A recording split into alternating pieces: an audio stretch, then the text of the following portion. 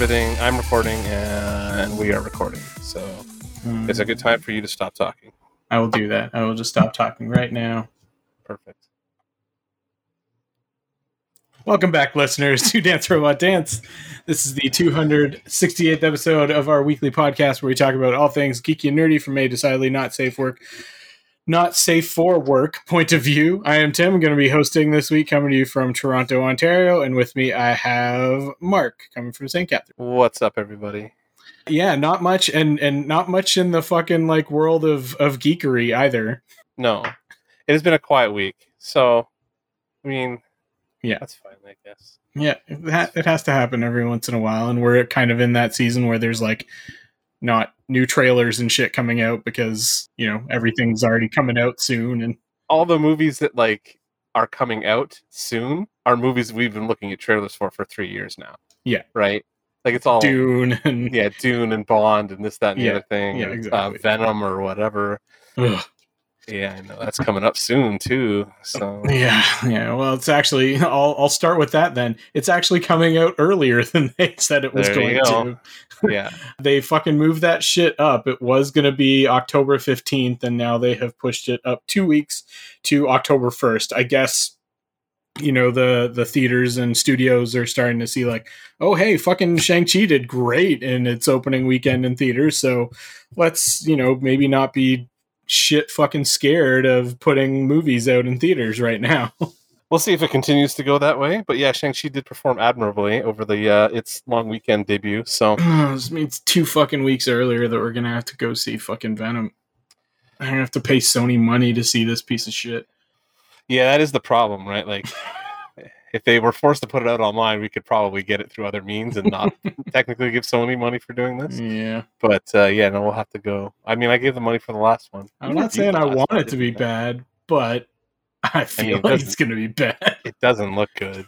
So. It really, really doesn't. And yeah, we all know our feelings about the last one. So in pretty sad Hollywood news, Michael K. Williams, who listeners will know as Omar on The Wire, and also was Chalky White on Boardwalk Empire. He also had a role in the last season or so of Community as one of the teachers. He passed away of a, looks like, drug overdose this past week at the age of 54. He had been pretty open about his issues with substance abuse in the past, so that's pretty sad that he was ultimately succumbed to that. So yeah, that sucks. He was in almost all of my favorite TV for the past like 20 years. Like literally almost every show he has an appearance in. He's in The Sopranos. He's the guy who turned on Jackie Aprile. He's in The Wire, and he's also in Oz, I think, early on too. Like he makes an appearance in basically all those. And he always gave like a really memorable performance too. Like Omar was fucking outstanding, and it was also an interesting character because like you didn't often in that day in like the early 2000s have, you know, like a black criminal kind of character that was also like out gay as well. Yeah, it's so like a gay black criminal character that you also like super rooted for. You know what I mean? Oh yeah, for sure. Omar coming. Awesome. Yeah. Yep. Man's got to have a code. Yeah. That show is still the fucking best show I've ever watched. So yeah, that deserves a rewatch at some point. Oh yeah, that's. I started watching The Sopranos this week, but I'll probably get to The Wire. The Wire feels way too heavy. Yeah. To rewatch, you know what I mean? That's why I just restarted watching The Office again, because I just need something light again. Yeah, absolutely. So, yeah, The Wire feels. I'd be like, oh my god, they told us all this shit in 1999. What are we doing? What are we doing? Yeah, like listening to Rage Records right now. You know what I mean? Yep. What else? We've gotten a couple more of these Rick and Morty shorts with Chris Lloyd and that kid from It. I don't know what they're. I mean, if these are just like, this is it, this is all they're doing with it, or if it's going to be more than that and they're going to do a live action episode or something at one point. I don't fucking know. I don't know. The finale came out. We'll talk about that next week probably. Because oh shit, yeah, I haven't watched that yet. I need to get on that. Yeah, no, I watched them both. It was pretty good and I enjoyed it. And the last bit of news that I had for this week was, I know I mentioned that Disney is doing a Muppet Haunted Mansion. Oh no, it's not the Muppet Haunted Mansion. It's the Haunted Mansion movie that they've been talking about for a while. Lakeith Stanfield and Tiffany Haddish had already been announced for, and now we know that Owen Wilson is also going to be in that movie, presumably in a lead role, because how do you put Owen Wilson in a movie and not have him be in a lead role? I guess Disney is just like, yeah, we got Owen Wilson, we're just going to keep using him. We used him in Loki, going to use him in this, probably use him in like 6 or 7 other things now. I mean, if you have Owen Wilson, I guess you use him. I don't know. Like, he's not my favorite dude on the planet, but he was good in Loki, so... Yeah, just have him in there wowing up the scenery. Yeah, basically, I guess.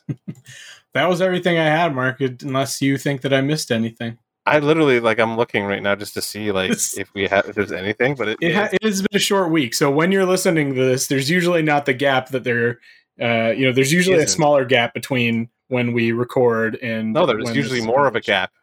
Oh, yeah, I guess. Yeah, so this week so we're saying it that way. Yeah, we're recording a day or two earlier than we normally do, and we know that there's a bunch of shit, including a there's a Star Trek Matrix trailer that's dropping tomorrow. Yeah. So you guys will hear all about that shit next week when I'm out of town, and Mark will presumably be doing something with Paul. Yeah, we'll figure something out. All right, well, with that, we can move on to Geek of the Week for the first, I don't know. This is the first time we've done it this early in the podcast in a very long time. So it's time for Geek of the Week, which is a segment of our podcast where we talk about the nerdiest thing that we've done in the past week or so. Mark, what is your Geek of the Week? So I'm going to rant about wrestling for like 5 minutes so you can just tune right the fuck out. Right? Done. There was a pay-per-view this weekend and I watched it. And the only reason I actually watched it because it was CM Punk had come back and was having his first match back. He's come back and joined AEW. You and Steven need to do a wrestling episode at some point. Actually, I was actually talking to him about it that night on Twitter because he was, I noticed he was watching it as well. So we might have to, maybe next pay-per-view we'll make you watch it and have Steven come on. That's what I was thinking would be a fun episode. Yeah, I did that, but I don't know. I feel like pro wrestling has left me behind, but I'm still torturing myself with it. It kind of feels like you and those DC shows that you kept watching forever, where you're just like, I'm going to watch them all. Why? Well, because I started it. And I was like, well, okay. Exactly. I should just keep going at this point. Yeah, no, that's not. So the problem is those shows have an ending. Wrestling never ends. It never does. No, that's the thing. And I walk away from wrestling all the time. You know what I mean? It's everything just gets dumber and dumber. But I was like, I'm going to watch this one because CM Punk's back, and I like Punk when he was around. And I had heard rumors that Daniel Bryan was jumping ship from WWE to AEW. And they've had a bunch of these happening over the last couple months where relatively big name guys or guys who were supposed to be the next generation superstar kind of thing have just bounced on WWE and gone down to AEW. So the guy who was just NXT champion, NXT is WWE's developmental brand Bush or League. whatever. Yeah, their Bush League. The guy who was just their champion, Adam Cole, showed up on AEW's pay-per-view. And then 2 minutes later, Daniel Bryan, who was WWE champion this time last year or something like that, is now on AEW TV. I think one of the girls that showed up in the women's thing was also a former NXT person. I'd never seen her before. I think she was from before when I was watching NXT. So all of a sudden, there's all these WWE guys that are in AEW, and I'm like, we should probably just do that episode at some point. So I don't have to explain it to you. Because I don't know. I have no idea how I felt about the show. I'm like, wow, they're just dumping surprises on me. I'm like, what's the payoff of all this going to be? Are they going to have any matches? Okay, cool. I guess everybody's really happy though, because Daniel Bryan coming over is kind of neat, but I don't know. It's just all flash, no actual substance kind of thing. It does. It's weird because and we'll probably talk about it if we ever do this episode. AEW's got the most ridiculously stacked roster right now. They must have 110 fucking wrestlers on their thing, and some of these guys are the best fucking in-ring talents in the world. And yet, you can't do anything substantial with that big of a roster, right? Half of them are fucking on once a month or some shit. It's basically you'll get some of their best homegrown talent, homegrown small name, guys who really kind of became famous as AEW has been on TV in the last year, like MJF and Jungle Boy and stuff like that. Or I would imagine at this point are just CM Punk and Daniel Bryan are now our main event. We're fucked. We're never getting up there at this point because those are the two best. They're two of the best ever. You know what I mean? Yeah. And they've got a whole bunch of other guys who did Japan stuff, and Chris Jericho's still around, and John Moxley's around.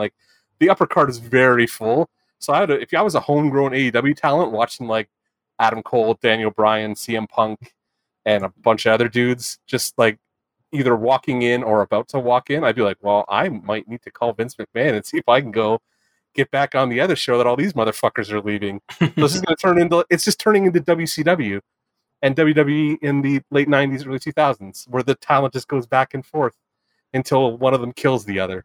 Like one brand kills the other. That's where this is going. It's going right down the same way. They're just going to like do a brand war. And if Vince is still alive, he's going to be like, well, what? Buy him or kill him or whatever. I don't know. Either way, it was an interesting show. Fucking 4.5 hours long though. I like a good pro wrestling show as much as the next guy, but like your pay-per-views are too long, guys. Like you have too much talent, and not everybody needs to have a 30-minute fucking classic on every show. So holy shit, 4 hours is too long for a pay-per-view. Anyway, you can tune back in now. You can tell me about your Geek of the Week. My Geek of the Week is I got to indulge in a little bit of like new tech nerdery this week because I'm going on vacation next week. I'm going to Florida. Everybody pray for me to... I can't pray for somebody who's voluntarily going to fucking Florida. You know what I mean? That seems very hypocritical of me to ask a God I don't believe in's intervention for you being an idiot.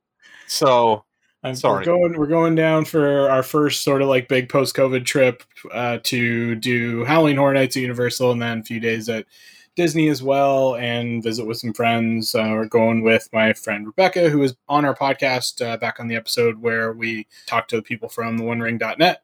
So Rebecca's... When did we do that? I don't even remember that. You were tuned up for that one because it was Tolkien related. Yes, yeah. That's what happens. But as part of that, like, so I'm going to be doing like a lot of walking in the parks and shit. And I was like, well, I should like my old smartwatch. The point I'm getting at, it was like fucking damn near useless at this point. It won't hold a charge at all. And so like it's useless for like tracking steps and like fitness tracking and that kind of thing. So like it'll hold a charge for like maybe 4 or 5 hours max, which is fucking pointless for a smart device. So I got a new smartwatch. I got a Galaxy Watch 4 Classic, which literally just came out like I think about 2 weeks ago now. Mm-hmm. And it's nice. It's the first Galaxy watch the first Samsung watch that has been made like specifically for to work with non Samsung watches, basically. Like all the other Samsung like Galaxy watches I think were like mostly made to work in like that little Samsung ecosystem kind of thing. Oh, you mean with Samsung phones? I was like, wait, the Samsung watch doesn't work with a Samsung watch? What did you just say? No, sorry, yeah, to work with the Samsung Galaxy phones. The new Samsung watch is now designed to work with phones that are not just Samsung Galaxy phones. Yes, Samsung exactly. phones. Yeah. Okay. Yeah, so now it works with basically any Android device. It runs off Android Wear. There is still some Google functionality that it's missing. Like you can't use like the Google Assistant with it and stuff like that. And like that's what all our whole house runs on, but they're adding that in. It's just they didn't have it. It's not, I mean, I'm sure what's happened is that they were like, we want you to try the Samsung version of like the Assistant and shit first. And then we hope that you'll like it and keep using it. And then we'll add the Google Assistant. And what's actually going to happen is everybody's going to instantly fucking switch to Google Assistant because that's what they're used to and like is already like trained to recognize their voice commands and shit like that. And so voice command. Yeah.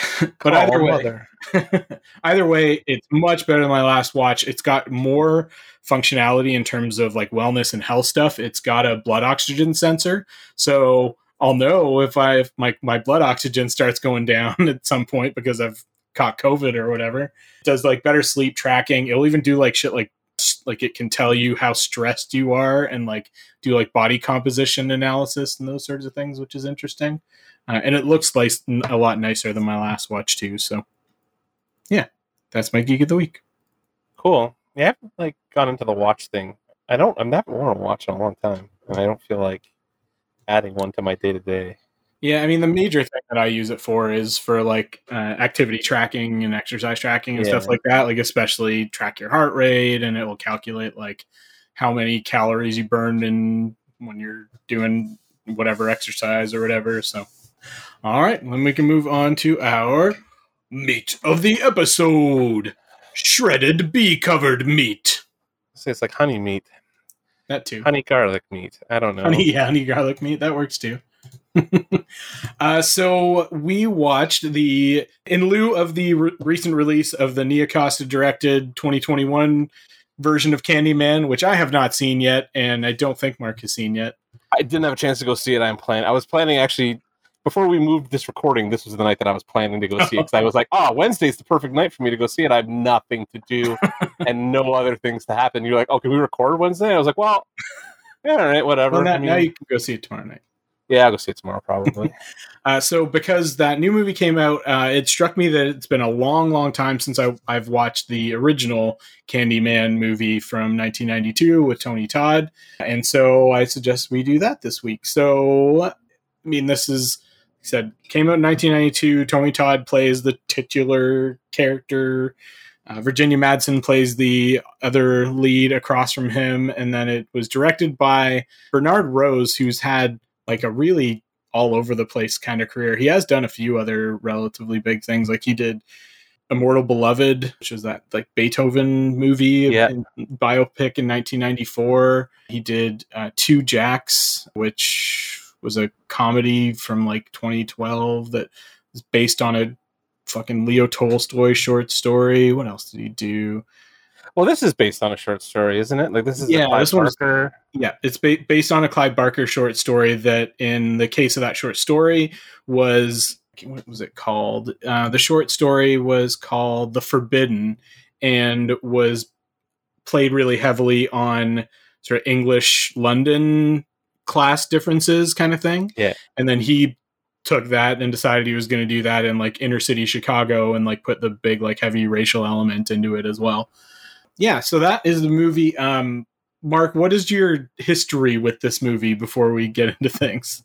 Well, I saw Candyman like back in the day for sure. Probably rented it on VHS or something like that, and I remember liking it back then, but I haven't seen it in like, it may have been since the 90s since I've seen it. I remember enjoying it though. So like I've seen it, and I'm pretty sure I saw there's a couple sequels. And I'm pretty sure I've seen at least the first one. Any of the ones that Tony Todd was in, I would look at, just because what always catches me about this movie, and what caught me about this movie this time again, was his performance is excellent. Like he's super fucking creepy.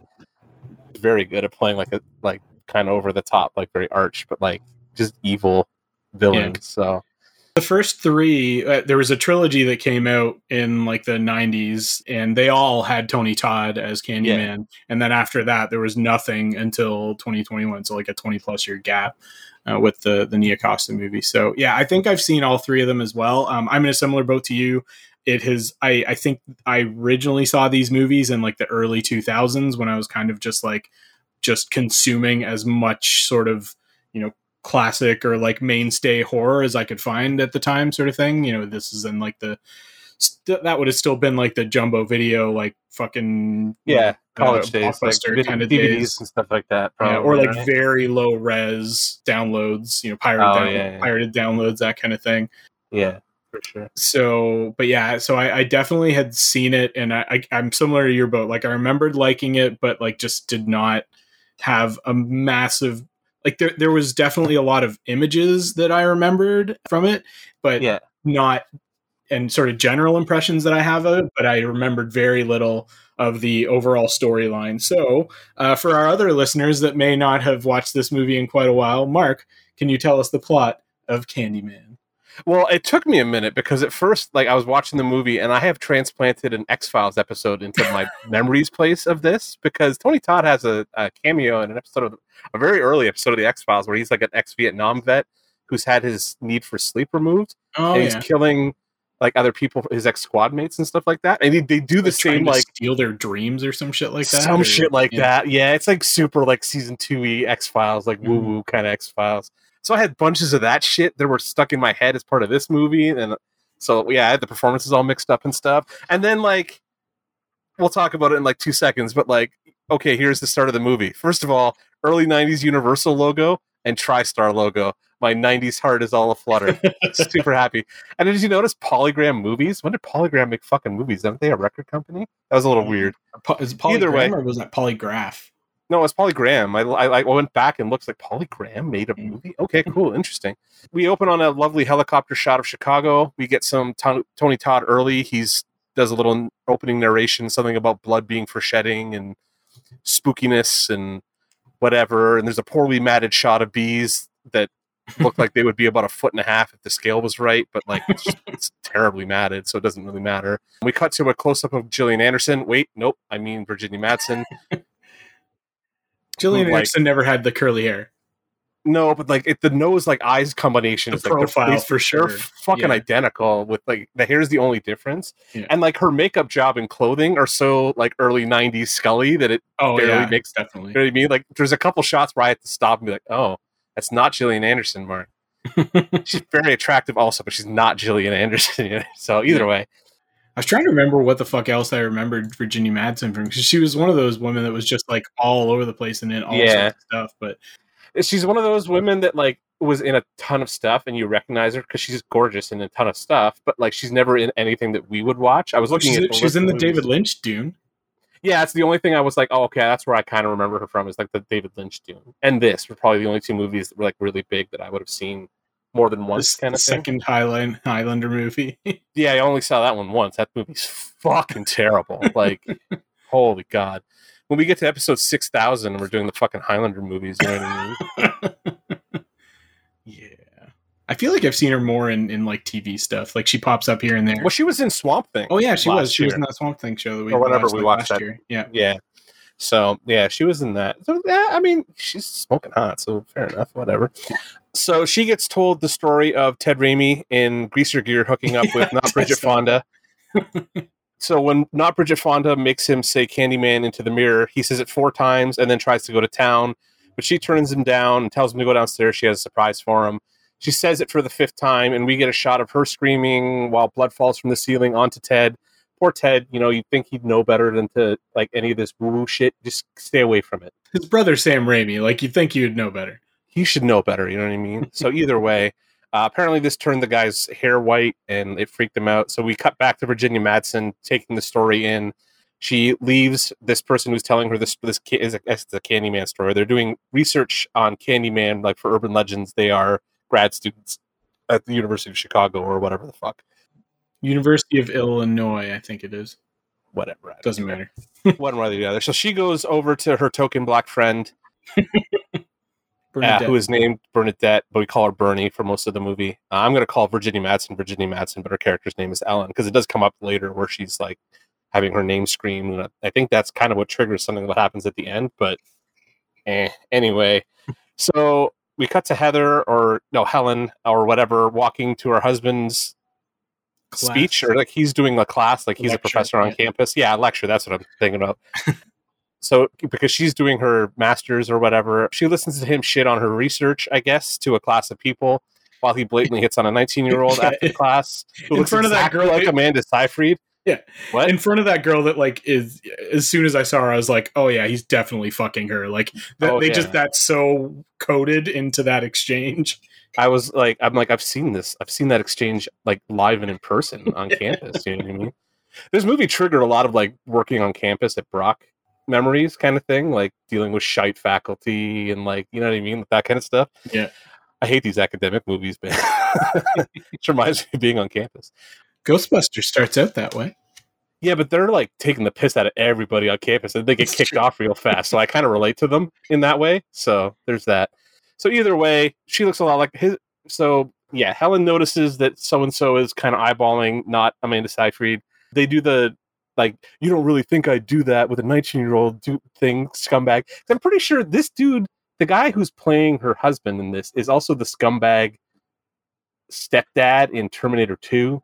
This guy plays token balding scumbag in like every fucking 90s movie. Everywhere. Like I'm pretty sure you've seen Arnold Schwarzenegger punch this guy in the fucking mush 68 million times because he's that dude. So I'd have to look him up. We'll look him up when we get to the end of the movie so I can actually call out how big a douchebag this guy is in every movie that he's in. Xander Berkeley. What else has he been in? Can you just give me like a quick, like, he's all over the place. Terminator 2. I knew he was in Terminator. Sid and Nancy. He was in. Oh fuck! See, but he's in lots of shit. He's a scumbag guy in lots of shit. Yeah, A Few Good Men. He was in Apollo 13, Heat. He's just The Rock. He was in. Yeah, he's Gattaca. A piece of shit. He's basically a piece of shit. Professional piece of shit. Xander Xander Berkeley. Yeah, that's what he does in movies. He shows up and plays like a balding piece of and shit. He's been in all sorts of TV shows playing. Like, he's been in everything. Similar sort of role too. Yeah. He never plays anything different. He's always this piece of shit. It's fantastic. I mean, if you can get this fucking job playing this scumbag piece of shit who makes out with a 20-year-old, yeah, and that's like your job, I mean, I kind of take it. Fair enough. Good for both him and Virginia Madsen have done a number of roles in DC and Marvel animated stuff too. Oh, that's right. I knew she did. I didn't know he did. That's cool. I didn't know his name. I just knew he was bald scumbag. That's where I recognize him from. He was in. He played a sort of supporting role in Walking Dead for a couple of seasons. Okay, yeah. That's where I've seen this dude most recently. I'm sure he's probably been in other TV that I would recognize. Like I'm sure he was in X-Files at some point too. And just whatever. No, I have X-Files stuck in my head because of this fucking movie. So because it basically, at the end of it, like that's my big thing. Is like this just feels like an episode of the X-Files. The X-Files. He played Dr. Hodge in the episode Ice. Oh shit! Yeah, the one where they go up north or whatever, they go to the Antarctic and the worms. Do you remember that one? I think he's the dude who's listening to his fucking headphones the entire time. He's a scumbag in that too. So there you go. So he tells her he's not banging Amanda Seyfried or whatever, but obviously he is. Totally is. But she's upset with him because of academic reasons, I guess, not because he's blatantly fucking this other girl in front of her. Whatever. Anyway, we cut to like the next day, and like there's a black cleaning lady that tells Helen a story about Candyman coming through the wall at her apartment in the projects in Cabrini Green is the Cabrini project, Green, which is a real place. Yeah, well, this is all set in Chicago and real places and stuff. So yeah. She tells the story about Candyman coming through the wall, and like the lady that she knew had died was torn up by a hook. Both ladies swear it's true, so we go to the microfiche. I love early '90s movies because it's not computer research. We go to the microfiche. Yeah. Probably took 3 days or some shit to look it up. Yep. Whereas like now you just type in 6 keywords into Google and fucking pop 3,000 results at you. Whoop-de-doo. But either way, got to go to the microfiche. I love these, like the montage of microfiche, the Silence of the Lambs / X-Files montage of pretty girl in the light of microfiche sliding through terrible newspaper stories. This is like 90% of the fiction I consumed in the 90s was them sitting in front of microfiche reading weird fucking documents. Anyway. So she finds the story and like confirms that like that apartment is actually the one that it was, and then also finds out that her apartment was built as projects and is quickly rebranded condos. So she invites token friend over to tell her fantastic discoveries, and they push her mirror out of the way and discover that, there's a hole in the mirror behind the mirror at her apartment. The two buildings were like built from the same built on identical plans, right? Yeah, so like they're mirror images of each other, and what they did was convert these ones to condos because there was a golf course nearby that like the golf course owners or the people who like attended the golf course. It was some NIMBY bullshit, right? Like not in my backyard. Basically, exactly. They didn't want projects near their golf course or what have you. I love that shit where she pushes the fucking medicine cabinet through the other side, and it definitely shatters on the ground, but you don't hear it. It just makes like a metal sound. Well, did it not hit? It doesn't hit the fucking sink that would be fucking smashing off of either. You know what I mean? Yeah. Like, so I don't know. Whatever. Just causing property damage in fucking vacant units. Yeah, basically. So I don't know. So she's kind of.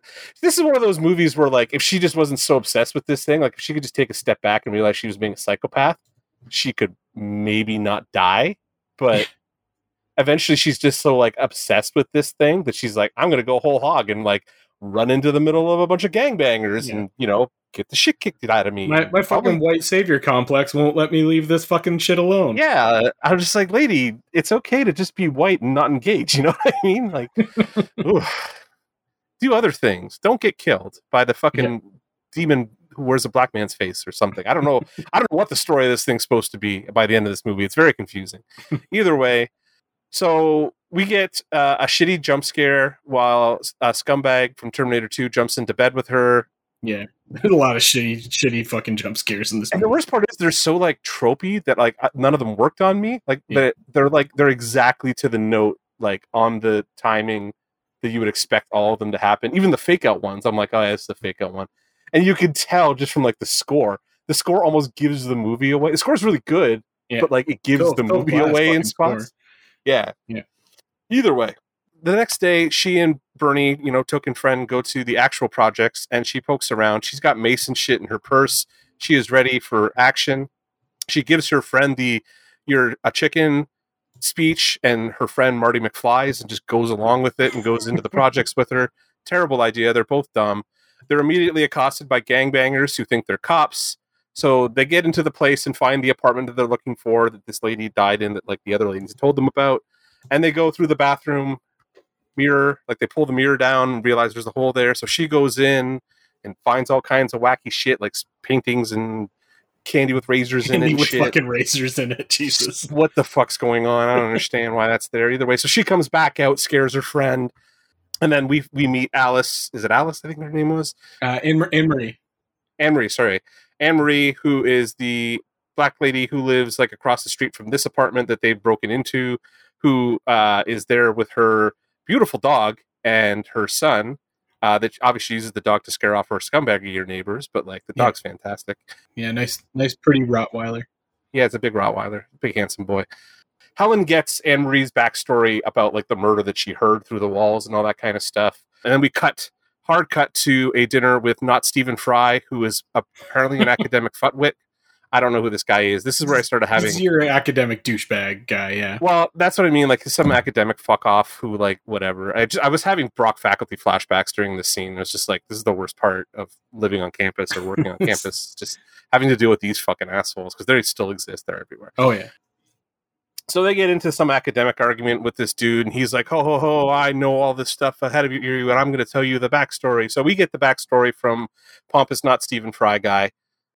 And it's the story of Candyman is that he's the son of a slave who grew up in society as an artist, but he falls for a white lady that he was commissioned to paint, and gets his painting hand cut off by a mob that is hired by the girl's father, and he is then like smeared in honey and attacked by bees and then lynched and burned or something like that. Yep, that's pretty much it. They take like the honeycomb and like smear it all over him so the bees attack him. The bees attack him. Yeah, and then they set him on fire.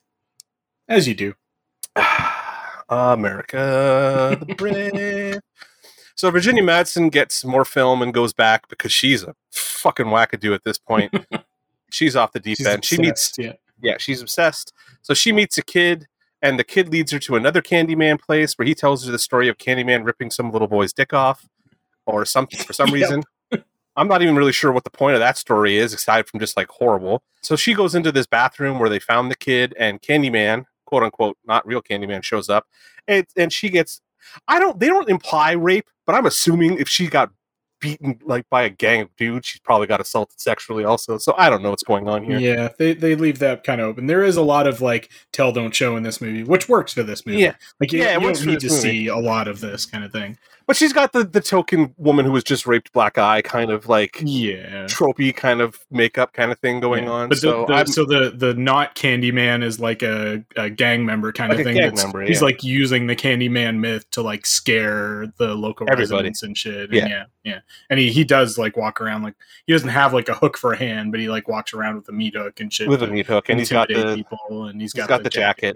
Yeah.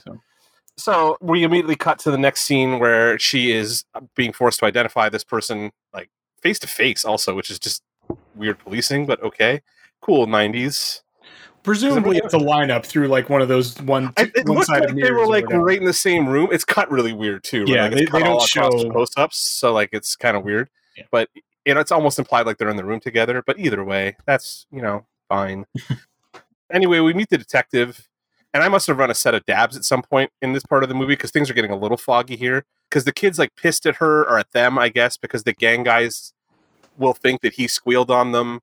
And she tells him that, like, you won't have to testify because I'm here. And he, like, if I'm that kid, I'm like, who gives a shit? I still saw it. They know I saw it. I'm going to get fucking clipped too. Like, you think me not testifying against them is going to stop them from killing me? And we get wrecked. I don't care if it's a real Candyman or a fake Candyman. He's still going to kill me. Yeah, he's still going to fucking kill me, so I don't give a shit one way or the other. So this kid, whatever. So Trevor comes home, and like there's all kinds of weird cuts in this movie. Like stuff is missing because it's like there's a time skip here where like Trevor comes home and she's like it's a week or two later, and she's making dinner and happy, and she goes back to work, and Bernie has found the film that was in the camera that she had with her when she was attacked, and they had it developed. So she's going crazy. She's super excited to go look through these pictures that were whatever. Yeah, like they had a photography expert like restore these things because the camera was smashed or whatever. Yeah. So she's going. They're leaving through, and she like they're just blatantly walk through a parking garage on their own, which like I'm pretty sure you're not supposed to do, like even as a fucking white male. But like that's fine, it's completely fine. This time the real Candyman shows up, and you can tell because it's fucking Tony Todd's voice, and he says a bunch of shit. Yeah, and he's like 6.5 feet tall. It's huge. He looks it too, right? Yeah. So he says a bunch of shit to her about like how they're meant to be and this, that, and the other thing because he thinks she looks like the woman that he was killed for or whatever. Yeah. At least something like that, I think, is what's supposed to be happening here. Either way, she wakes up covered in blood in a bathroom at the waitress lady's apartment, walks out of the bathroom, sees the decapitated dog, which, I mean, at this point, fuck this movie because, like, I don't do dead dogs and this is where Mark checks out. So, kill all the humans you want, Candyman, but this is where you get me with a proton pack and a priest coming after you, you know what I mean? Don't leave the fucking dogs alone. Either way, Helen is an idiot and picks up the fucking knife that clearly just cut this dog's head off and walks into where Alice is screaming over her baby's empty and blood-soaked crib, and they get into a fight. And Helen is still holding the goddamn knife when the cops walk in and arrest her. And I got a little confused here because I'm pretty sure I wrote that, like, because she calls the husband, and I was like, wait, does this happen right away where he just, like, he's already bailed on her and is going to... he's been fucking her. He's been fucking her the whole time, but, like, it's the next time she ends up committed and breaks out when she goes home and finds them together. This time, I thought it was this time, but I wrote it wrong in the notes. Either way. So he shows up the next... Oh, wait, we got to talk about the one scene first, though, right? Because there's this super long and uncomfortable scene where she's forced to strip soaked in blood. Mm-hmm. And, like... Yeah, so that just goes on forever and is very uncomfortable. This is not exactly how I wanted my mandatory 90s horror tit shot to happen. So thanks. We get the real good tits later though on Candyman. not Amanda Seyfried. Well, I mean, we also get them on Candyman, where he shows her his chest, bare rib cage, and his bare rib cage is there. Yeah, it's nice. not the kind of tits I want in a movie, but to each their own, I guess. Hey, you're the horror guy. I don't know what the fuck turns you back anymore. Either way. Yeah, so now she's been committed. So she does you know what confused me? Because she does the phone call where he doesn't pick up. Yeah. And then, like, she sits in the cell for a little while, and then he shows up and bails her out, right? So they go home, and he's pestering her about, like, what's going on, and, like, she's going crazy, and she goes through the slides and notices Candyman or something in one of the pictures, like, in the reflection, behind the reflection, in the reflection kind of thing. Like, but just no enhance. There's no enhance. It's just her zooming in on the slides. Yeah, no zoom enhance on the fucking those little tiny white slides. Yeah, on the old Kodak slides. Yeah. I don't know what's happening at this point. Candyman shows up again, and they start talking, and he shows her some shit, and blah, blah, blah, blah, blah. And finally she comes to, and Bernie has showed up at their apartment, and Candyman's fucking killed her. And this time Trevor's too traumatized to do anything, so she's been committed now, and she sees Candyman like taunting her while she's been being strapped down in the insane asylum, and blah blah blah. All this sequence goes by real fast, but it's like a whole bunch of shit happening. We see that Candyman has also apparently kidnapped this baby. So, like, my question is, how long does all this shit happen? And is he taking care of this baby the entire time? Is he changing the diapers of that child? What? Okay, are you reading this as, like, Candyman's a real thing that exists, or are you reading this as Helen just fucking goes nuts and becomes Candyman? I mean, I'm assuming because Candyman shows up in sequels that he is an actual entity that exists. This is my problem with these movies, that I start thinking about them in this one, at least, taken on its own. I feel like it's left purposefully ambiguous, and I like that. I agree. You could totally sell me this movie that it's her going insane. Yeah. But then it just becomes another white lady goes crazy movie, which, like, we've got a lot of those also. So that's problematic too. We have a lot of those now. We didn't have as many of those in 1992. I feel like most of these movies started with a white woman going crazy somehow, and nobody believing her. Isn't it like most horror movies, a white woman says that there's a killer around and nobody believes her? Yeah. Yeah, it's been going on for like the entirety of horror. Just listen to your white ladies, you know what I mean? Maybe there's a killer around. Go check. Except this time, because maybe the white lady actually is crazy and is killing people. She's probably crazy. And is disemboweling her friends and fucking family. Well, yeah. Well, I mean, I'm going to... off dogs' heads. I'm going to go... That's the one that gets me. I don't know about that one. Either way, Yeah, so we've watched her strip uncomfortably. She's gone home, killed her friend, blah, blah, blah, blah, blah. She's sedated. She's in the fucking psych hospital. Oh, She's right. So she's in the psych hospital, and so now she's getting brought up to meet the head shrink, who they talk about Candyman. And this dude is the dude that you get to play a shrink when you can't get the dude from Terminator to play the shrink. Because this guy's in a bunch of shit, too. Like, he plays this kind of role, and like he was in Howard the Duck. I shit you not. He was the lab tech at the end of Howard the Duck that tells everybody like what happened. Remember when the thing explodes in Howard the Duck? He's one of those character actor dudes who just shows up in everything. It's that guy. But he's the guy you get when you can't get the guy who was in Terminator playing the psychiatrist to play the psychiatrist. You get this guy instead of him. That guy's probably dead now, but like this was 1992. He was obviously still alive and in Terminator 2. So there you go. Anyway, this guy shows up. So she's like, oh, I'm going to fucking prove it to you. Candyman, Candyman, Candyman, Candyman, Candyman, Candyman. There's a mirror right there. Candyman, Candyman, Candyman. There's lots of Candyman. Come on, motherfucker. Anyway, he's not real. It's fake. It's horseshit.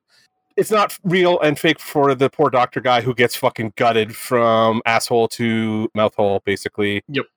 Yeah, that was fucking cool. I guess around too. Yeah, like he kind of like does him like the zipper. Yeah, he goes like takes the fucking scenic route. You know what I mean? Anyway, so he does that, and then he undoes her buckles on her hands, and she jumps out of a window, and then she blatantly murders a woman. At this point, she kills a woman. She fucking head traumas a woman to death on the floor, steals her clothes and escapes. She goes back to her apartment where T2 deadbeat dad has shacked up with not Amanda Seyfried, whose boobies are out at this point. And it's always in the traumatic scenes where the boobies are out, and I'm just like, this. I don't enjoy it when they're crying. No, it's in the last. That's somebody else's fetish. It's in the end scene where her titties are out. No, because she's got that loose shirt on. You see them here also. Oh, yeah, and then at the end, she's in that fucking tank top. Where flimsy like little white number. Yeah. Yeah, she's in the tank top at the end where she's like braless and bouncing around. Trust me, I'm a single dude in my like 30s. I fucking looked. You know what I mean? And I took notes while I was watching this movie. So like I can tell you what her outfits were on both scenes. Titty notes. That's a whole section. It's a horror movie. It's a horror movie. You got to have titty notes. You know what I mean? I don't know what the fuck's happening anymore. So anyway, Amanda Seyfried does nothing but cry while Helen tells T2 deadbeat dad that he's a piece of shit, and she fucks off.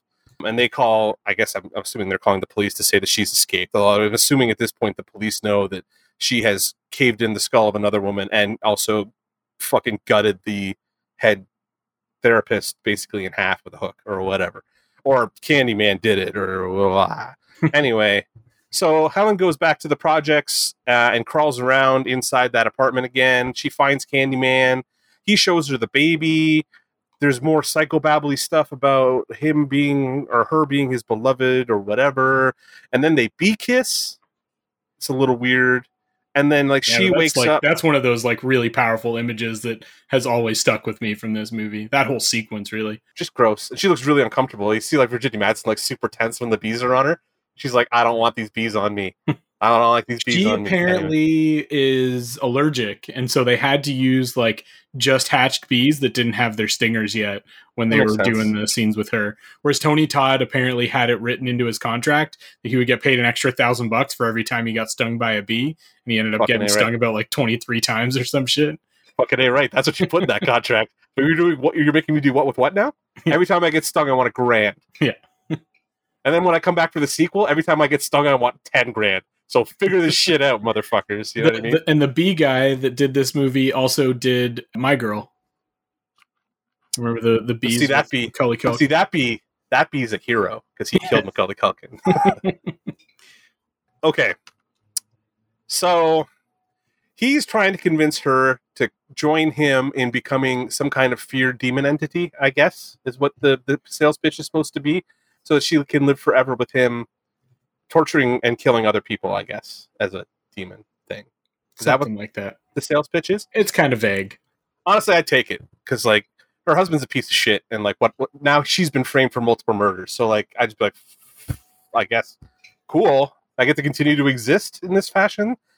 Because otherwise I'm going to the chair, depending on what state we're in here. So, like, does Illinois still have the chair? I don't even know. They still have the death penalty in Illinois? Because she'd probably be getting it because she's killed like a baby and shit at this point. So like we don't know what's happening. No, anyway, the baby she She kidnapped. Well, I mean, according to the cops, that baby's fucking. They think she's killed the baby. So she's like guilty of baby death, infanticide. That's a word. Yeah, that's a word. There it is. So she looks out the window when she wakes up. I'm a little confused, I guess. She hears a baby crying, and she's looking out at the giant pyre that the Cabrini Green citizens are building for their annual Keep the Demons Away Sam Hain party, I guess. I'm not really sure what's happening right now. They've got a giant bonfire they're about to thing. And the baby's in there. That Candyman obviously put her in there. Or Helen put the baby in there and under delusional and now is going to rescue it that she's lucid again. We don't know. I'm not sure. Anyway, she crawls into the pyre and then Candyman's in there and he stops her.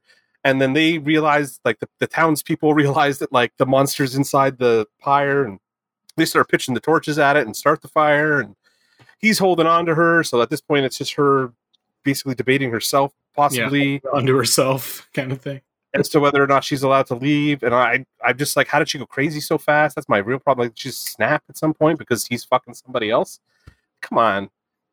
What is this movie trying to tell us? Anyway, so she crawls out with the baby though and saves it, but she dies right after. She got the bald cap where like her hair is burned off and stuff like that. But Virginia Madsen is still her face on the face. Fine. She's still gorgeous, the Virginia Madsen face, but her hair has been burned off. So. Anyway, so fade to black. We come back on her funeral where Scumbag and Not Amanda Seyfried are at her funeral when all the people from the projects show up and toss Candyman's hook on her casket, possibly sealing her fate. Anyway, we cut to Trevor in the bathroom mourning his wife while his side piece is making dinner and gets annoyed with him. Or I guess it's not his side piece anymore, but like, main piece now, I suppose. So Fuckwit says Helen's name 5 times in front of the mirror because they buried her with the hook. Now I guess she's doomed to be like this vengeful spirit. I don't know. Either that or she agreed to be the vengeful spirit with him and stay for eternity. Either way, she shows up and fucking guts him from balls to fucking, cake hole.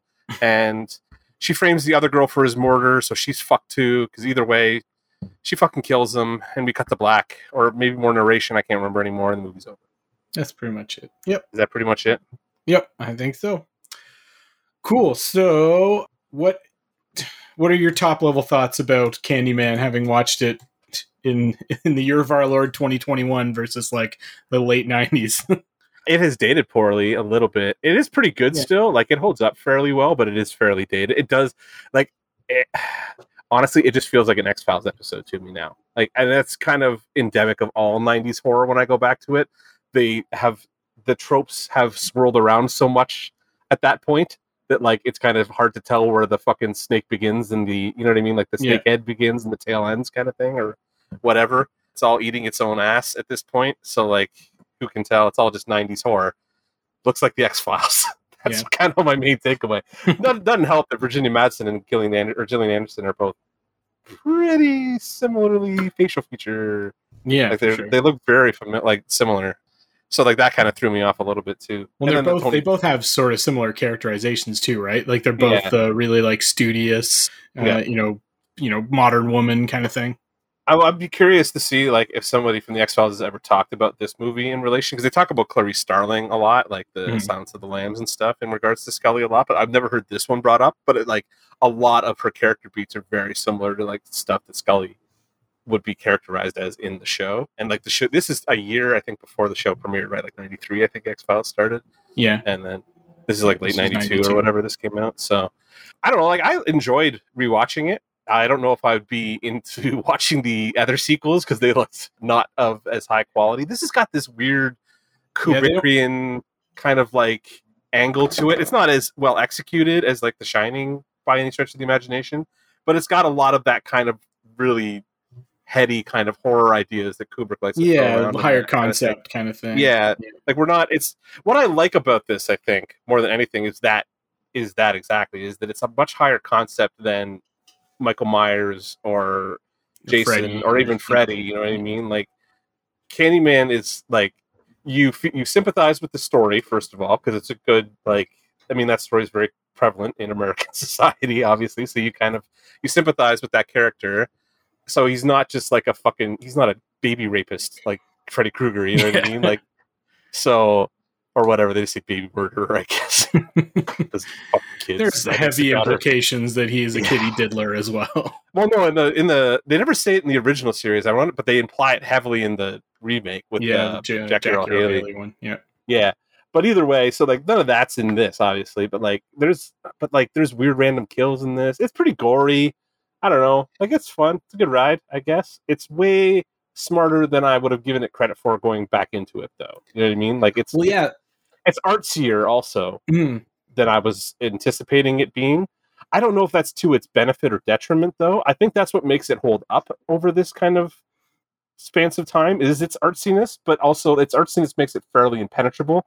Like, I don't really understand what the fuck this movie's point is. It's a very muddled kind of thesis about white women getting in, like white people interfering with what's going on with black people, but at the same time, like, there's some mixed messaging for sure. There's some weird, there's just a lot of weird mixed messaging in here. Yeah. And I mean, I guess it's one of those situations, or could be one of those situations where it's also, the director presents you. Yeah, exactly. Where director presents you with a bunch of options and then you take away what you want to from it, sort of thing, which is a valid way of making art and film and stuff. But yeah, like I come down on it pretty similar to you. I really enjoyed it. I'm sure that I got a lot more out of it rewatching it now in 2021 than I did watching it in like the early 2000s, because especially after having like lived in Atlanta for 10 years, now that I've actually been to Chicago and know that city better, and have a better idea of that environment, and definitely now that I know a lot more about sort of the history and culture of African Americans and slavery and that sort of thing, which I knew bits and pieces of, and like we don't get a huge amount of that in school in Canada. We get some hints of it here and there. I also didn't take a whole lot of history either. I took history for fun. I'm a weird dude though. So yeah, I definitely, and I mean especially with everything that went on like last year and over the past like few years with Black Lives Matter and all that sort of stuff, like all this hits a lot differently today for me than it did back then.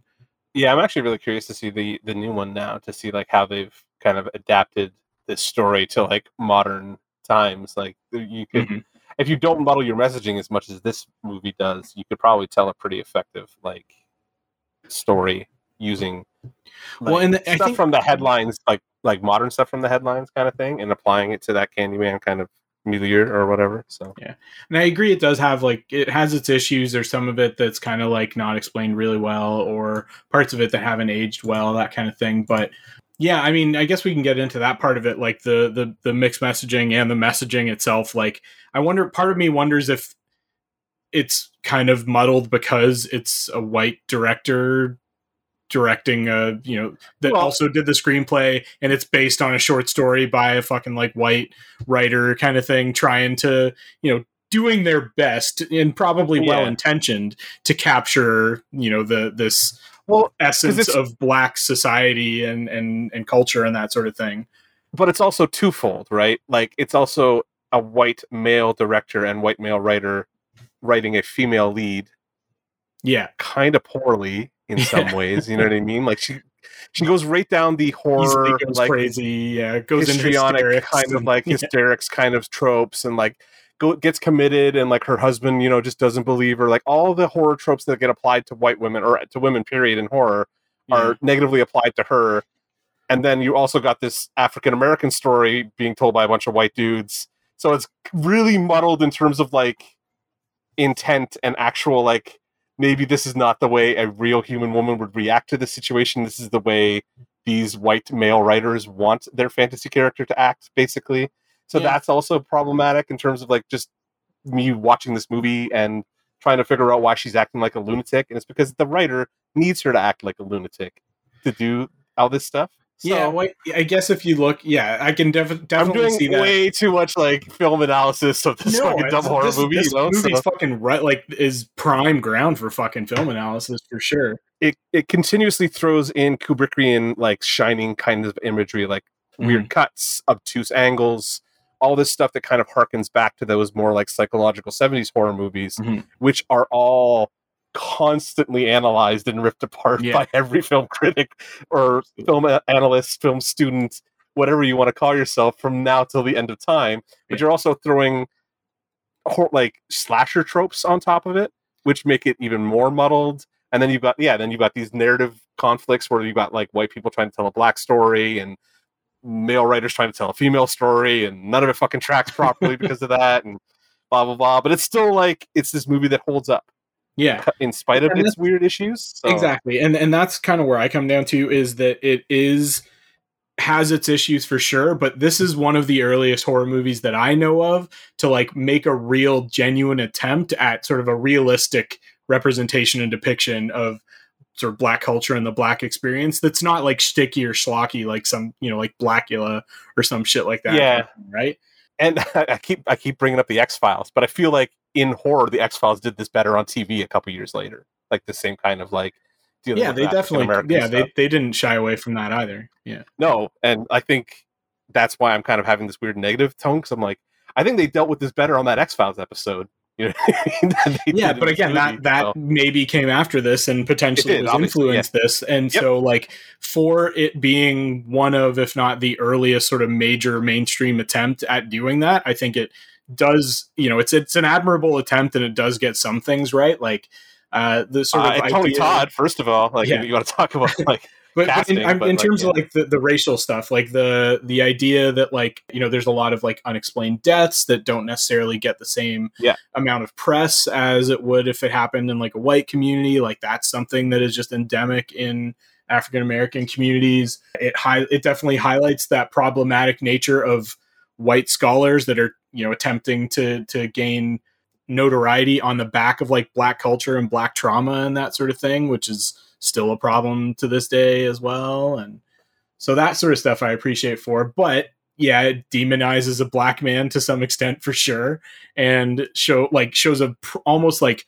cartoonish version of those like housing projects and that kind of thing. That's the other thing too, right? Like some of it does like lean right into the like the 90s grime and like stuff like that. Like it very much leans into those like Boys in the Hood kind of tropes. You know what I mean? Like in terms of like how they depict the gang members and like people living around this, like in the projects and stuff like that. And yeah, everything's like nasty and dilapidated. So I'm like, yeah, you're just leaning into the tropes that you're criticizing, I guess. So, but like, then they also do the things like with Anne Marie, like they also try to humanize some of those residents of projects and show like, okay, yeah, there's this grimy exterior, but like this woman's apartment looks great and well kept, and she's obviously trying to do the right, do right by her kid and kind of that kind of thing, and is living to support her kid and everything, and her one line that I really liked was white folks never come here except to cause a problem. It's kind of true. Yeah. Either way, whether they come to help or not, come to cause a problem. So yeah, it is kind of all over the place with that, but I think where when it does get it right, it gets it right, kind of thing. It does it hits decently. I would say it gets it right more often than it gets it wrong. I think it gets it right at the top level, and then some of the minutia is wrong. You know what I mean? Yeah, like some of the subtlety and maybe intersectionality. Yeah, exactly. Like its intentions are right. It's just that the way it's handled are maybe like the details of it are not exactly how you would do it in 2021, knowing where being where we are now, kind of thing, right? Yeah. No, and we're going to say this and listen to ourselves in 10 years like, you fucking idiots, because like where were we, like the robots have taken over, none of this matters anymore. I don't know. Horror isn't quite as perishable as comedy, but it's not a super unperishable genre either. No, it's definitely a genre that especially in the more schlocky horror kind of thing, it does end up leaning hard into a lot of stereotypes and that kind of thing, cultural stereotypes, racial stereotypes that don't age well at all. Well, nothing ages well, because like what we're afraid of as urban North Americans is vastly different than what like our ancestors would have been 200 years ago. You know what I mean? Like all that stuff changes. Even 30 years ago would have been completely different. So like who your boogeyman is depends on what age you live in, basically. So yeah, that's why we have the Babadook and something that shows up. What's that thing? It Follows. Was that the one where they fuck and it turns into a disease and follows them around like a horror movie or whatever? Oh, that one? Yeah. That kind of stuff. That's a modern shit, right? Yeah. You know what I mean? Yeah. Or like that's why I'm curious to see how what they do with Candyman in 2021, right? Like that's why it's interesting when they go back to these characters, especially this one. I'm very curious now to see like how they've renegotiated all this stuff for 2021, especially in a movie that's being created by like a female, like she's black too, right? Yeah, Nia Costa. Yeah, black female director this time. It's like a black female director this time. Like that's obviously that's the voice this movie originally probably needed, but and was not going to happen. White leads this time either. Like I think it's the cast is mostly black as well. So from the trailers it seemed that way. So, So I'm gonna go see it. Like I said, I'll probably go check it out this week. So. Yeah, I had a note that said like the least believable part of this movie isn't the supernatural dude with the hook for a hand. It's the white woman that actually gets arrested after charging police with the fucking knife. Oh no, and then the black woman not getting gunned down immediately when she charges the police with the butcher's knife. I was gonna say like that black lady did not get shot, and that white lady actually went to jail. Like this, none of this tracks. No, it's Who the fuck's writing this horse shit? This clearly wasn't written. This is clearly written by a black dude or by a white dude. This is clearly written. This is clearly fiction by a hack. It's like none of this happens in reality anymore. Although they do let the white woman out of custody, even though she killed a dog, like attacked a woman, and is suspected of kidnapping and possibly killing a baby. That's what literally makes no sense to me. She's allowed out on bail, and like it's not. They didn't get the baby back. There's no fucking way they let her out if they thought she kidnapped a baby. Like, are they out of your fucking mind? She'd be getting grilled by 400 different fucking cops until she told them where the baby was. Or like followed around, by cops. At the very least. The only reason I can possibly see for them letting her go is so potentially they'll lead her to the kid. And like they're clearly not keeping an eye on her once they fucking let her go. They're just like, she'll be fine, she'll come back. So just nice upstanding. It's a nice white lady. Yeah. Jesus. But no, I agree with you in terms of you saying, like this is more of a high concept kind of, it's not, you're right. It's not in like the same tier as like a Shining or something like that. But for me, it's closer to things like Rosemary's Baby or Suspiria or The Exorcist or like Midsommar or something like that, where it's not just another slasher movie, even though this did end up becoming sort of a series that maybe in the later installations, there were only 3, but like, definitely leaned a little bit more into that slasher idea after the first movie. Yeah, because like I wouldn't. It's funny that this becomes a franchise, kind of after the fact, because it doesn't really lend itself to that. It does feel. This feels pretty self-contained. It's almost like a hybrid movie, weirdly enough. Like it's almost like those 70s, more like psychological supernatural horrors, like the Rosemary's Baby and like The Omen, psychological thriller kind of. Yeah, and then like with that kind of stuff, but then with the slasher trappings thrown on top of it. So it's like it's got its feet in both worlds, and it may be a little muddled also because of it trying to kind of bridge the gap between what is essentially like schlock B-movie horror and what was in the 70s. Like those were high-end, highbrow fucking like working directors making high-quality horror movies. Also, you know what I mean? Like it's William Friedkin and Richard Donner and that kind of stuff. Say what you want about fucking what's his name, Polanski too. Like they were making actual film, not just like we want to see tits and blood, which is what kind of the slasher movies are and become more and more, right? So it's in that weird it's in this weird liminal space between the two of them where it's kind of hard to like what elements of this that are schlock should I really be criticizing, because some of that just comes straight from the slasher side of this, and then but then it's got all this artsy pretense that is also mixed with the schlock, so it's interesting but muddled as a result. And I guess that comes across for me in the pacing of this too. Like the pacing is a little bit strange because it has partially the pacing of a psychological thriller, but it also has some of those pacing elements of a slasher too. And it's almost like per scene. There's like some scenes play like slasher scenes, so you get real jazzed up, and then it goes into this like we're going to go into this stretch where they just talk for like an hour about the psychology of what's going on, and like great, but who are we selling to? Like, what's the target audience? Like, what are we doing here? It's difficult to get into a flow of watching the movie when like you get high action for like 30 seconds, and then all of a sudden it's just like, all right, now we're going to talk about what's going on for an hour. Yeah, and some of the performances are like a little so-so. So. Yeah. No, and I think that's part of why this movie didn't do super well in theaters, but definitely did end up with a cult following. Because I think, and another reason that I think it's rife for film analysis kind of thing is because you can frame it, you can put it in 3 or 4 different boxes kind of thing, and look at it from each of those standpoints, and you get a different read out of it kind of thing.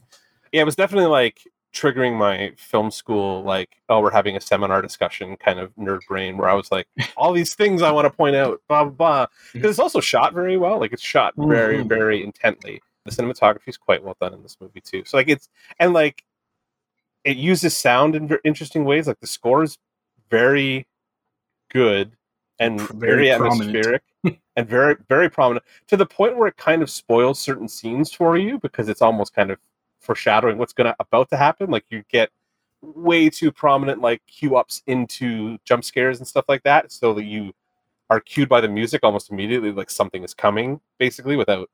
Whereas normally you would kind of go down to like no music, keep it silent, jump scare, bring the score back in. This is like, nope, score right along the whole way, kind of tell you what's going on. So that's a little weird, but like, yeah, it's got all the bits of a bigger kind of horror movie, like that kind of 70s horror movie, and it gets there to like, it's like 75% of the way there kind of thing, you know. But then the schlock of the slasher stuff kind of holds it back, you know. So and then it's like, how do you read it? Like, because you have that option, like, to read it a bunch of different ways. Like, is she going crazy? Is he a demon thing? Like, why did the demon thing that is now why what got me was like, why would a black man who was killed that way come back and kill fellow black people in the projects because they said his name 3 times? Like, none of it tracks logically in that way. There's some gaps in that for sure. I do like, well, to go back to the score, like I said, it's Philip Glass. Philip Glass is a fucking like legendary composer, not just for film scores. He's one of the biggest living composers out there, period. But he's also, like, our listeners might know him from, he did the Truman Show soundtrack as well, The Illusionist. He also, if you've ever seen the non-narrative movies, the Kotze trilogy, he did all the music from those too, and those soundtracks have gotten pulled off and used in all kinds of other stuff as well over the years too. So there's a lot of stuff that you probably don't know is Philip Glass, but is. And like, a lot of his work on its own, like, he's got his Philip Glass ensemble and stuff is really good too. And here, like, I really like how he uses that like church style music, and it's like piano, organ, and vocal, like, kind of exclusively, really.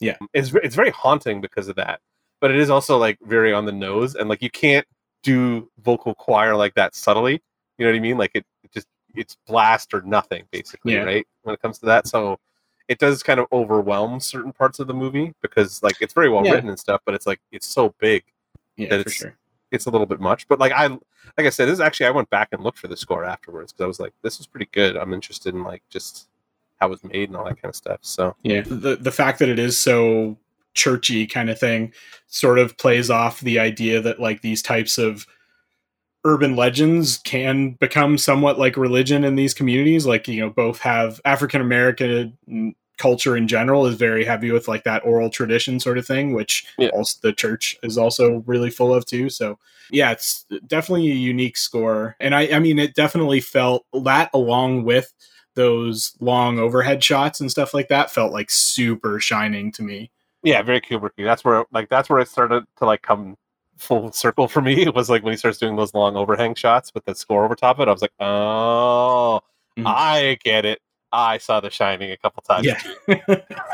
It also shares a lot with The Shining in terms of like, it just has a massive sense of place. Like, in this case, Chicago as a city is, you know, basically an extra character in this movie, and has such a just amazing sense of place overall. Like I said, those overhead shots of Chicago, which today would be done by drone, but then would have had to be done with like helicopter. A stabilized, like gyro stabilized fucking camera strapped to a helicopter.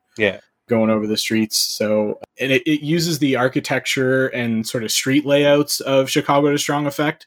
Like, I know we talked about this when we were talking about The Dark Knight, where there's like those sub-level streets kind of thing. It uses those to really good effect in a couple of shots too. And also like the channels and rivers that are running through the city, where Helen is going to jump off one of the bridges at one point. Like, those are really recognizable as being, you know, downtown Chicago landmarks as well. So like I said, I love Chicago as a city. It has just such amazing character, and this was just a perfect perfect setting for this. Yeah, Chicago's a fun town. I haven't spent a ton of time in Chicago, but the time I have spent has been great. Good crowds. You know what I mean? Good concert crowds. Yeah. Why else would I go to Chicago? Like, let's be honest. Fair enough. Yeah, no, good crowds in Chicago. Yeah. Pizza's good too. I don't want to get into that conversation. Oof, yeah. But yeah, you were talking that's about... a debate for another episode. Yeah, exactly. 4-hour episode. Yeah, let's talk performances. I mean, Tony Todd just brings such amazing fucking presence to this role. His voice is outstanding, and it doesn't. Not even Tony Todd. Tony Todd's voice does like 100% of the heavy lifting in this movie. This like is true. His voice is basically Candyman at this point. Like I think they still use his voice in the new movie, like in the trailers and stuff. Did they not? Just to, as a cameo. Because if it doesn't sound like him, like is it even Candyman at that point anymore? Yeah, you know, he's a son of Moog. He played in Star Trek. He's been all over I can the place. see that. Oh, I mean, he's been in all kinds of fucking stuff. Yeah. He also does like all kinds of voice work for. Oh yeah, man, he's in like all the video games, TV. Yeah, TV movies, animated. Yeah, I think he's in one of the God of War games at one point. He's in all kinds of shit in video game land. Like he does voice work constantly. I mean, he sounds like a demon. I don't want to cast aspersions on the man, but I have questions about like where he comes from with that fucking voice because it's like it's smooth and evil all at the same time, and I love it. He's just cast him as the devil, just until he can't do it no more because he's got the voice for it. So yeah, I love. But he's also he's very physically imposing. I don't think they cast anybody in this movie aside from him who was above 6 feet tall, so he looms over every shot that he's in. Yeah, for sure. Some of the shots kind of felt like shots of me and like Tim and Christy back in the day. Like these two regular sized or not quite so regular sized people of this fucking monster looming behind them. Yeah. But yeah, like that shot when he's in the they first show him in the parking garage. Yeah. And he's backlit and stuff, and he looks like he's like fucking 12 feet tall. So imposing, yeah. Yeah, it's terrifying. So like, yeah, he's excellent in this, and he plays the role like as arch as he needs to, and like he's excellent at it. I don't know. Everybody plays their role well in this movie. It's just like, is the role well written or not? You know what I mean? Like, Scumbag Guy is excellent as Scumbag Guy. But like, before we get to Scumbag Guy, do you know they wanted fucking Eddie Murphy first? Yeah, I saw that on TV shows. Like, what? What? Like, I cannot imagine this fucking movie with like little 5 foot something, 5'4" or whatever, fucking Eddie Murphy playing Candyman. You need Tony Todd with his like evil James Earl Jones voice to fucking do this shit. You know, sure. There's nobody else you could get to do this properly. So yeah, I mean, I've met Tony Todd because of this fucking movie. He does cons constantly. I'm sure he does. This movie. And like he's a fucking super nice dude. Like we met him at Hamilton Comic Con like 2 years ago or something like that. Nice. He seems like one of those guys that would just be like a gentle giant kind of dude. Oh, yeah, he was just the nicest guy. I was like, dude, I love you in Star Trek. And he's like, oh, thank God. Most people talk to me about Candyman. I'll talk about Star Trek. We stood there to talk about Star Trek for 15 fucking minutes because he was Worf's brother in like half dozen episodes. Like he did that character from TNG through Deep Space Nine. Like this Worf moved over and stuff. So like he was there too. Kern, yeah, son of Moog. Anyway. Yeah, and then the Helen character, Virginia Madsen is good. She's like, good, and she gives a really intense, strong performance. Yeah. It's just how well you feel that character is written in the end, right? That's my real problem with it. Is more the writing kind of lets her down more than anything else. Like her performance is strong. I mean, what more do you want? She's like Hollywood pretty Gillian Anderson or whatever. I don't know what else, or like pre Gillian Anderson. I don't know, whatever. Yeah.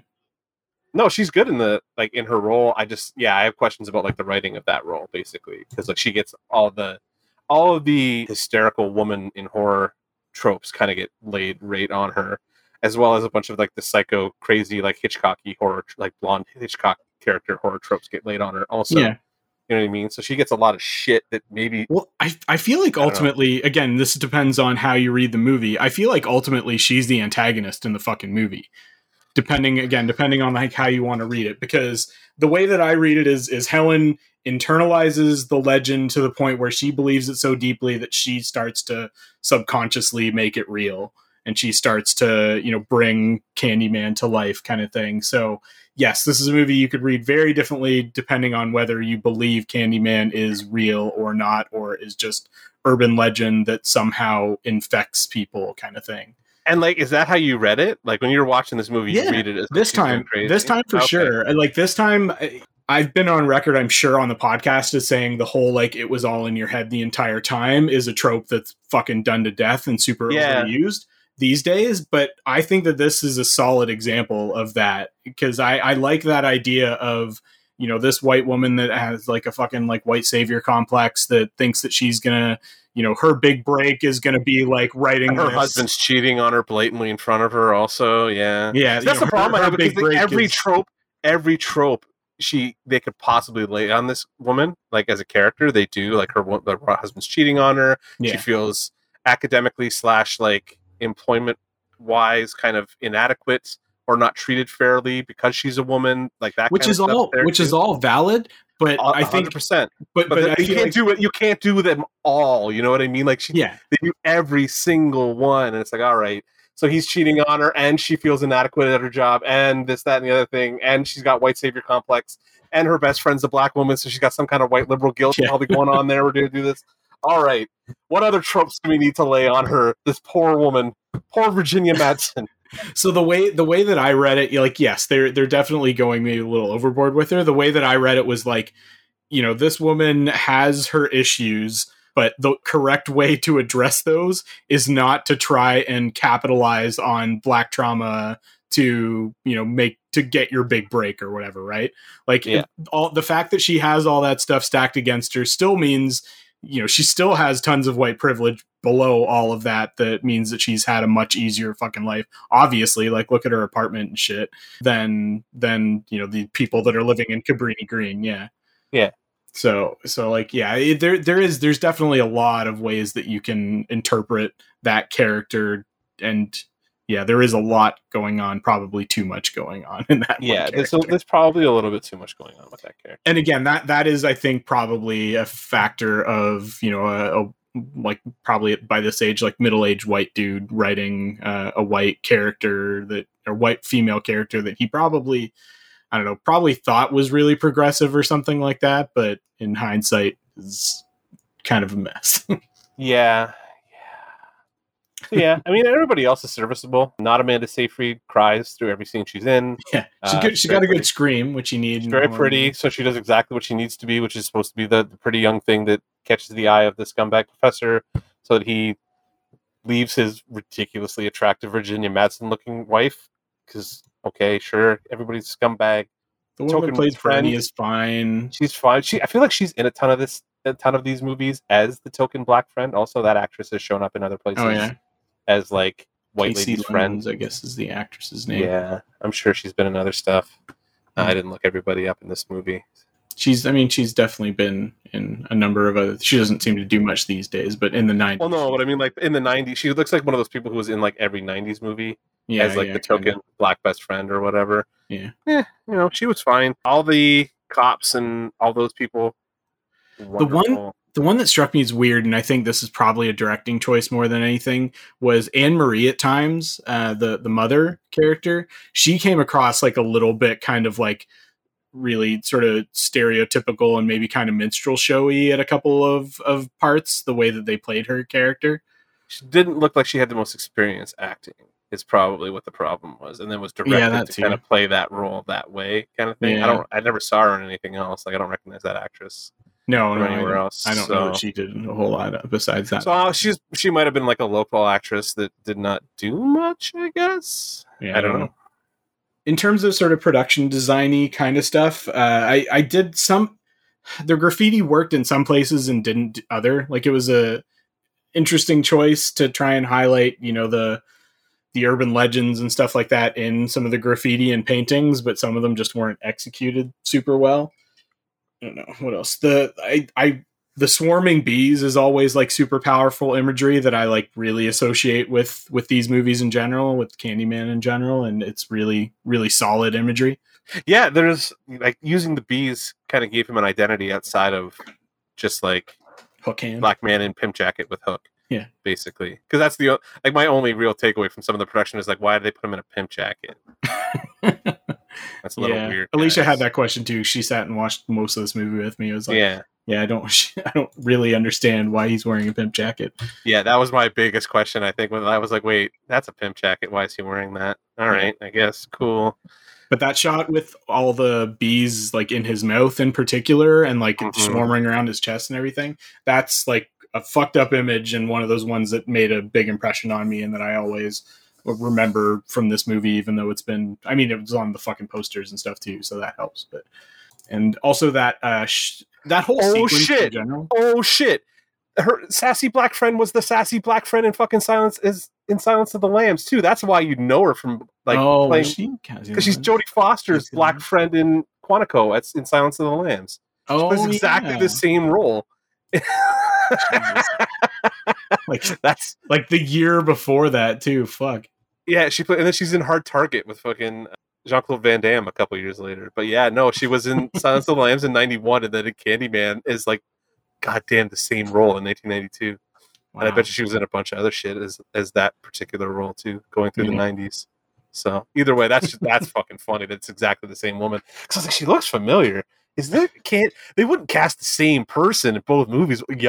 Yup, they did. It was like, oh, that black lady worked. Let's cast her again. Yeah. Whoops. Oh, the other thing I'll give this movie credit for in terms of how the female characters are written, it definitely passes the Bechdel test.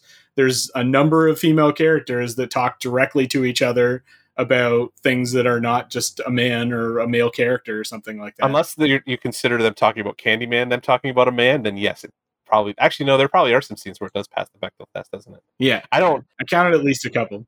I don't watch movies analyzing that kind of stuff. That's on you, and you social justice warriors can do all that all day you want. I have cinematography to look at, boys. This movie was well shot. So yeah, there's that. Oh yeah, that whole sequence towards the end with Candyman and Helen, like where he's carrying her like through the sort of the makeshift church atmosphere kind of thing with the pillars and everything. That was all shot really, really well too. And then he lays her on the altar, and movie was surprisingly well made for like what it is. You know what I mean? It's like from a movie that's from the same era as like Child's Play. Yeah, like. This is a much better movie than Child's Play. You know what I mean? Like, I know I'm kind of shitting on it a little bit, but like it holds together a lot better than I would have ever given it credit for, and it holds together a lot better than something like Child's Play or any of the Nightmare on Elm Streets from that era. Also, yeah. You know what I mean? Like, there's just a lot more you can say about it, kind of thing. Yeah, there's more. Like, obviously, I would never have expected us to spend like an hour and a fucking half talking about this movie, but here we are. Yeah. So there you go. Yeah. See. Let's get into some gripes then. We've already had a few, but yes, it has a good number of those obnoxious jump scares that I just fucking can't stand. It's like they're not even well done either. Like, they're so blatant and obvious as you're coming up to them. It's like, it's not even a jump scare. If I know the jump scare is coming, it's not a jump scare, guys. Like, I hate it when they put in a fucking music beat, even on top of the fake ones. Yeah. Even on top of the fucking like fake out, like, oh, it's actually the husband that's just jumping in, or, you know, it's just Helen sticking her head through the fucking medicine cat, the hole in the wall again. And like, you're the horror guy, man. I don't know what you're complaining about. I'm the one who's got to live with this stuff when we watch it and try to analyze it like it's an actual movie and not just like some schlock. And that's one of those things that I always appreciate when horror does scares effectively without resorting to that cheap fucking bullshit. So, and that's one of these things that this does pull over from the slasher genre, is that cheap shit. And it's really weird because the cheap shit kind of diffuses the tension that it's building also. You know what I mean? Like, it does a pretty good job of being like, it's very unsettling. Like, you're nervous as you go, like, as they're going into the projects, like, that's not the fucking coolest experience. You know what I mean? Like, they're scared, and they make you feel scared and claustrophobic. They're in these tight little hallways and all that kind of stuff. So, like, and then they undercut it by doing these fucking jump scares over and over again, right? Like, it cuts the Kubrickian / Hitchcocky knot of tension. Yeah, you keep doing the dumb cat jumps out of the fucking pile of refuse kind of scares over and over again, and that's kind of one of the biggest points to this movie's detriment, is that it does kind of still want to do the 90s slasher trope like jump scares, but lean into that more like heady kind of horror at the same time. And I don't think you can really do like Hitchcockian tension building and be doing like cat jumps out and fucking fake jump scares you. Like, I don't think it works properly to do it that way. So yeah, it's a weird genre mixy kind of thing that doesn't really work in this. Yep. There's definitely some terminology in this movie that wouldn't pass muster today, like using like slurs for neurodivergent people and that kind of thing. And yeah, so I mean that's just a case of it not aging well. It's the 90s. What are you gonna do? Yeah, exactly. I had the same thing. I really could have fucking done without the dog being beheaded. Yeah, I don't like that in horror. You get your like it's that like dogs and rape. It's like the two things. Like we just don't need to do this anymore in horror movies. All right, like we're done. You can get there without this. Yeah, if you can't, and if you can't, rethink what you're doing with your existence. Like you're probably not cut out to be doing movies because that's blunt instrument horse shit. Like be better. Exactly. So. Yeah. And then the only other gripe that I had that we haven't already talked about is there's a really terrible wig when the like Helen stunt person stand-in is crawling out of the bonfire at the end. That's like, and clearly like also wearing one of the fire suit kind of things. Yeah, she had clearly had the jelly on her and stuff like that too. Like she's very shiny. Which all right. Yeah. What are you gonna do? Well, that was one of those things that like probably you wouldn't have noticed like watching on TV or something like that, or you wouldn't have noticed it on VHS. You wouldn't have seen the detail. You know what I mean? When watching it on a 65-inch TV, it definitely tracks differently. Even only at 1080p, I was still like, "Oh, there's some details they probably did not want me to see up close and in digital." So that's problematic, especially with 4K upscaling. Like these panels are really good, boys. You know what I mean? I got NVIDIA graphics fucking upscaling all this stuff for me. Woo! Yeah. I can see everything all of a sudden. But that being said, the majority of it held up pretty well, even in HD. I mean, so there's the only other like weird effect shot that like you could seriously tell that it's like an effect shot is like him getting craned out of the window. Basically, like he's so clearly on a fucking harness and stuff like that. Yeah, where they pull him back. Yeah. So I mean, other than that, like that kind of stuff. I mean, they didn't spend a ton of money on this movie. I'm assuming the budget was something like $20 million or whatever, right? Like not even. I think it was like $9 million. 9. Well, there you go. Yeah. I mean. They put together a pretty solid movie for $9 million. So yeah, for sure. And then they make on it. They must have made like, imagine the DVD residuals on a $9 million movie though. Like this movie's been selling DVDs for fucking 20 years. Yeah, box office was only like 25, 26 million, but yeah, it definitely has. They made their fucking money back then, right? So oh yeah, I mean, this is one of those movies that like would just every fucking video store would have at least a couple of copies kind of thing, right? Oh man, yeah, absolutely. Because like there's always a generation of dorks getting into horror that have to go back and like Candyman is one of those movies that like we talk about, right? So and here we are 20 years later fucking doing an episode about it like a week after its sequel ish thing came out. It is a direct sequel apparently. Is it a sequel? Yeah. I'll find out this week. I'm going to go see it. Yeah, this is a weird artifact probably as well of that video store culture and the sort of lost art of box art, right? Like I'm sure that the box art and the imagery, the eye with the bee or the hook or whatever that showed up on different covers of this movie definitely would have like sold some people on this movie, but like that looks like a fucked up fucking movie. I'm going to pick that up kind of thing. I remember the CD cover or the VHS cover. Wow, format brain just gone. It's definitely like the red eye with the bee, the one like that's the poster. I think that was the poster too. But and the silhouette of Candyman in the eye. On IMDb he's in there. There you go. Cool. Yeah, it's a blood red eye. Cool. Yeah. Anything else you want to say before we wrap this up? I mean, see, I wish I'd seen the other one so that I kind of like compare and contrast a little bit better, but. No, I mean, in terms of like, if you're going to go rewatch this movie, like, I definitely think if you're in the mood to watch this movie or you have never seen it before, it's definitely worth a watch. Yeah. I wouldn't, and this is me saying that, I'm usually not the guy who's going to recommend horror fucking anything to anybody unless it's like of the tippity top kind of quality. I'm usually very picky about the kind of horror movies I watch, as Tim has found out as he puts this kind of schlocky shit in front of me. And I'm like, this is garbage. We're going to tear it apart. He's like, no, I like it. I'm having fun. I'm like, no. Fun is over. Now it's time to rip it apart. No, this is pretty good. I wouldn't have watched this on my own, but I was glad we kind of sat down and looked at it because it held up pretty well for me in that weird, like Kubrick-y kind of way that it has. So, and obviously it gave us like 60 minutes worth of shit to talk about that I was not expecting. I was expecting us to get through the plot and be like, wow, blood boobs, right? Yeah. Very fake blood boobs as well. Like those were not hanging properly. You could tell. Well, what are you gonna do? The 90s, man. Yeah. All right, well, then let's give this a rating out of 10 and sort of your final thoughts. I'm going to go ahead and give it I'm going to say an 8 out of 10. It's solid horror with some good social commentary baked in, and that's what I like in horror for sure. There's definitely parts of it that haven't aged well, but I feel like there's enough well-intentioned stuff in there that you can still get something good out of it. But I mean, having stepped away from this movie from probably almost 20 years, I think I can say now that this is one that I'll probably put back into my sort of semi-regular Halloween rotation, something I'll probably want to watch every couple of years from now on. Fair enough. I mean, okay. I would give it a 7.5. I have little issues with it, but for the most part, I was actually pleasantly surprised sitting down to watch it. So yeah, I'm way more curious to watch the sequel now than I should be. So I'll probably go check that out this week, and we can talk about that at some point. But yeah, 7.5.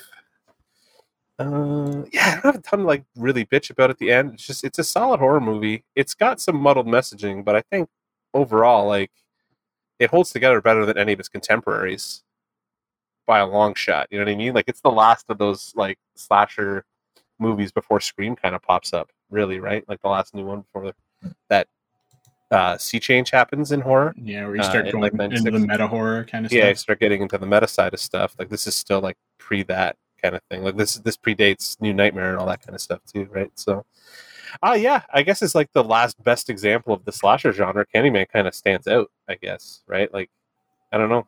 They don't do this kind of shit anymore. It's that weird mix of slashers with. Well, you don't get anything this. You don't get much like this that has that sort of hybrid feel to it. It's all everything is kind of strict slasher and more in the B-side schlocky kind of thing rather than or now you're Blumhouse A24 stuff. This is probably that probably is a Blumhouse A24 production, the new Candyman. If I didn't even know, I didn't look, but it feels like that's kind of where this would land.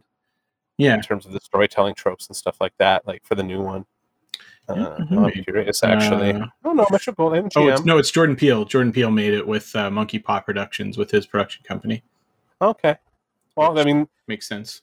That makes just as much sense as what I was talking about. So with Universal and MGM are backing it. Was he just trying to become the fucking horror meister for the 21st century? Is that his plan now? Basically, yeah. I mean, he's trying to fill that niche of black horror in particular, which cool. Without Candyman, something eventually else would have come along, but this is kind of the first this is probably, especially in terms of that that audience, that black audience, it's probably the first horror movie where they're oh shit, that's kind of us in there, even if it is a white lady, not just black exploitation kind of thing. Yeah, even though he's in a pimp jacket, so it's it's got that. See, it's still in his DNA. You know what I mean? It's still there, but it is kind of see, he doesn't act like that, right? He never has that. Yeah, I do that shtick kind of thing. Yeah. It's almost like he's taking it back in a way. And I'm not going to say that he is because, I don't know. That's weird. But because I'm a white guy and I shouldn't be saying shit like that, I guess. Yeah, it doesn't have that shafty kind of feel. Yeah, it definitely doesn't have the hard Quentin Tarantino would have a boner kind of black exploitation kind of movie kind of thing. So. All right, so that is everything we thought about the first Candyman movie. So let's move on to our final segment, which is Geek Cred, where we just recommend something that we appreciate or enjoy that we think that you might enjoy as well. So, Mark, what's your Geek Cred for this week? Oh, man, I watched the first 2 episodes of What We Do in Shadows. That show's still the funniest fucking thing on TV. It is a genius television show. 3rd episode was good, too. I haven't watched the 3rd one yet. I'm going to watch it now. So, shut up. Also, shut up. Don't spoil anything for me. No, the first 2 episodes, I was in fucking tears 5 minutes in. When they're explaining the murders and stuff like that from the end of last year, I was just I'm on board. I love this show. So yeah, if you... And them trying to feed Guillermo fucking raw chicken because they think that's what he eats. They're just throwing it at him. The bit where they keep sending different vampires in dressed as Nandor to hit on the lesbian girl at the counter. Yeah, almost fucking killed me. It was so awkward, with the cringe, just so awkward. Yeah, but I don't know what's happening, but Laszlo is becoming my spirit animal this year because he's just like, fuck all of this shit. Fuck off. He's got his porn library now. That's all he wants. That's all he gives a shit about. Is like, he's like, I can't believe the depravity that I've been like lacking in my life until now. He's just obsessed with this new porn. Yeah. Oh my god, it's so good. Either way, so What We Do in Shadows, just fucking genius. Get into that shit. It's so fucking funny. Absolutely. My geek cred for this week is an online vendor that I just got a nice order from. It is called Surfside Sips. The website is surfsidesips.com. And it's this dude from, I think he's in like Hawaii, that does pulled and blown glass straws. So like reusable straws. Because we'd been looking for we haven't really been using plastic straws for a while for like our cocktails and cupcakes or just like making drinks around the house or whatever. But we'd moved to like metal straws or paper straws. But these are really nice and a little bit more stylish kind of thing. They also make like nice like little glass cocktail picks as well for like your garnishes. So yeah, it's just a nice way to avoid using single-use disposable plastic or paper straws. And they have some really fun designs as well. The thing that drew me to them was they make like straws that are like shaped like bamboo. So they're fun to use in like tiki drinks, that kind of thing. They also have ones that are shaped like bones that all like break out at Halloween, and like picks that are shaped like bones. They have tentacle ones that are called Strawthulu, and like I like that. That's dope. That one I like. Yeah, I like that. And even like they have lightsabers and a few different color lightsaber straws as well. So yeah, so I the guy's really nice. He even like sent me an email like after I placed my order and said like, really appreciate your order. I'm going to get working on it right away. He makes everything like custom, but even that, I think it only took like 2 weeks and was coming from the US. So straw's not the hardest thing to blow out of glass. Just true. But I mean, like some of these are clearly, more advanced than just a fucking glass tube kind of thing. So the glass blowing people in school were always like the most pretentious fucks on the fucking campus. Drive me crazy. Yeah. Yeah. You just draw. You don't understand what the real art's like. I'm like, oh, I hope you burn yourself, you fucker. And like the next time you'd see them, they'd have some bandage up their arm. Did you burn yourself? I'm like, that's fucking karma, you fucker. Yeah. Gotcha. Either way, I'm sure you think that's. And they also have a bunch of straws that have like little glass like critters blown onto them and stuff, like little animals and stuff too. So a lot of really awesome. cute stuff. And so yeah, surfsidesips.com. I gotta get more fucking metal straws to like take with me when I go out. I always keep a couple. I hate the fucking paper straws. They drive me insane. I think Tim and I, as we've been going back to the movies, I'm like, every time we get there, I'm like, oh fuck.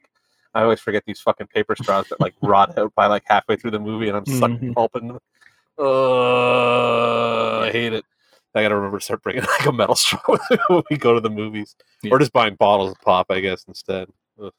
What's the fun in that? Fountain soda is like half the fun of a fucking in-person fucking movie. That's what I mean. Yeah. Trust me, I'm movie like diehard guy. I want my fountain Coke. You know what I mean? There's definite difference between. Because it's bricks properly. God damn it, as opposed to this bottled shit that they fucking the swill that they send you. Yeah. Outside of it, whatever. The bricks is sweeter. It always is. Agreed. Oh, and my other geek cred. As we're you only get one. Come on, Tim. This one's important because and it's time sensitive because just please vote in the Canadian federal elections. Oh fuck! Up. So it's unless you're voting a week after this episode drops. So yeah. Don't fucking. I hadn't seen any PPC signs until everywhere down here. Well, until I drove. I was down visiting my sister and husband in Fort Erie a couple days ago on Labor Day. And definitely saw some down there, but luckily none in our neighborhood. Plenty of Conservative Party of Canada signs, but no PPC signs. I've seen absolutely no red or orange signs. I've seen lots of blue and purple ones, though, and I'm getting real nervous about living in St. Catharines again. Jesus. So yeah. But please do vote. Yeah, because I'm assuming our listeners will be voting a little bit more strategically than that. Yeah. So, do your thing, please. All right, so with that, we'll finish up this episode. Thank you very much for listening. If you have any thoughts about any of the news we covered or Candyman, or you've seen the new Candyman movie and you want to recommend that we see it, or no spoilers. No spoilers, though. Yep. Then you can talk to us on our Facebook page, where I will be back before too much longer, which is facebook.com/DanceRobotDancePodcast. You can tweet at us. Now that I think about it, actually, You should tweet at us at DRD_podcast. You can tweet at me at DRD_Tim. You can tweet at Mark at M_roulette. Or you can check out Mark's Instagram at MT_roulette. And you can email us at dancerobotdancepodcast.com, dancerobotdancepodcast@gmail.com. Yep, that's the one. And if you are not already subscribed to our podcast, you can do so on Google Podcasts, Apple Podcasts, Stitcher, Spotify, most other places that podcasts can be found. And if you like the episode, feel free to share with a friend, give us a rating. Those are the sorts of things that get us more listeners so we can keep doing this. Although we don't ever really check how many actual listeners we have, because I look occasionally. It's depressing. So yeah. But then you go back to like the early episodes and you're like, oh, like hundreds of people have downloaded this. So what I always like is when you see like the hundreds of people who have downloaded who have never downloaded an episode again. That's where it's like, oh. Yeah, well, we the problem is we started out rough. I mean, every podcast fucking starts out rough, but that's true. That's true. So also not a podcast you would want to listen to from the beginning. I don't know what kind of crazy person would start this from the beginning. It just feels like the kind of thing you jump into the middle of and get used to, I guess. Yeah, for sure. Because like, why do you want to listen to 268 episodes of this horse shit, especially when it was worse than it is now? What? Really anyway. selling it there. I know. I'm working real hard. You're selling the podcast to people that already listen to it because that's true. That's me. These people are already listening to it. These guys know what I think already. So, all right. So we will say good night, and we will talk to you next week. And Candyman.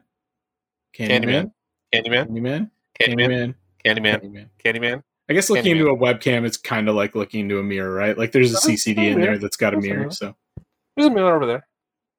So if we both end up, fucking torn apart, stem to stern, you guys will know why.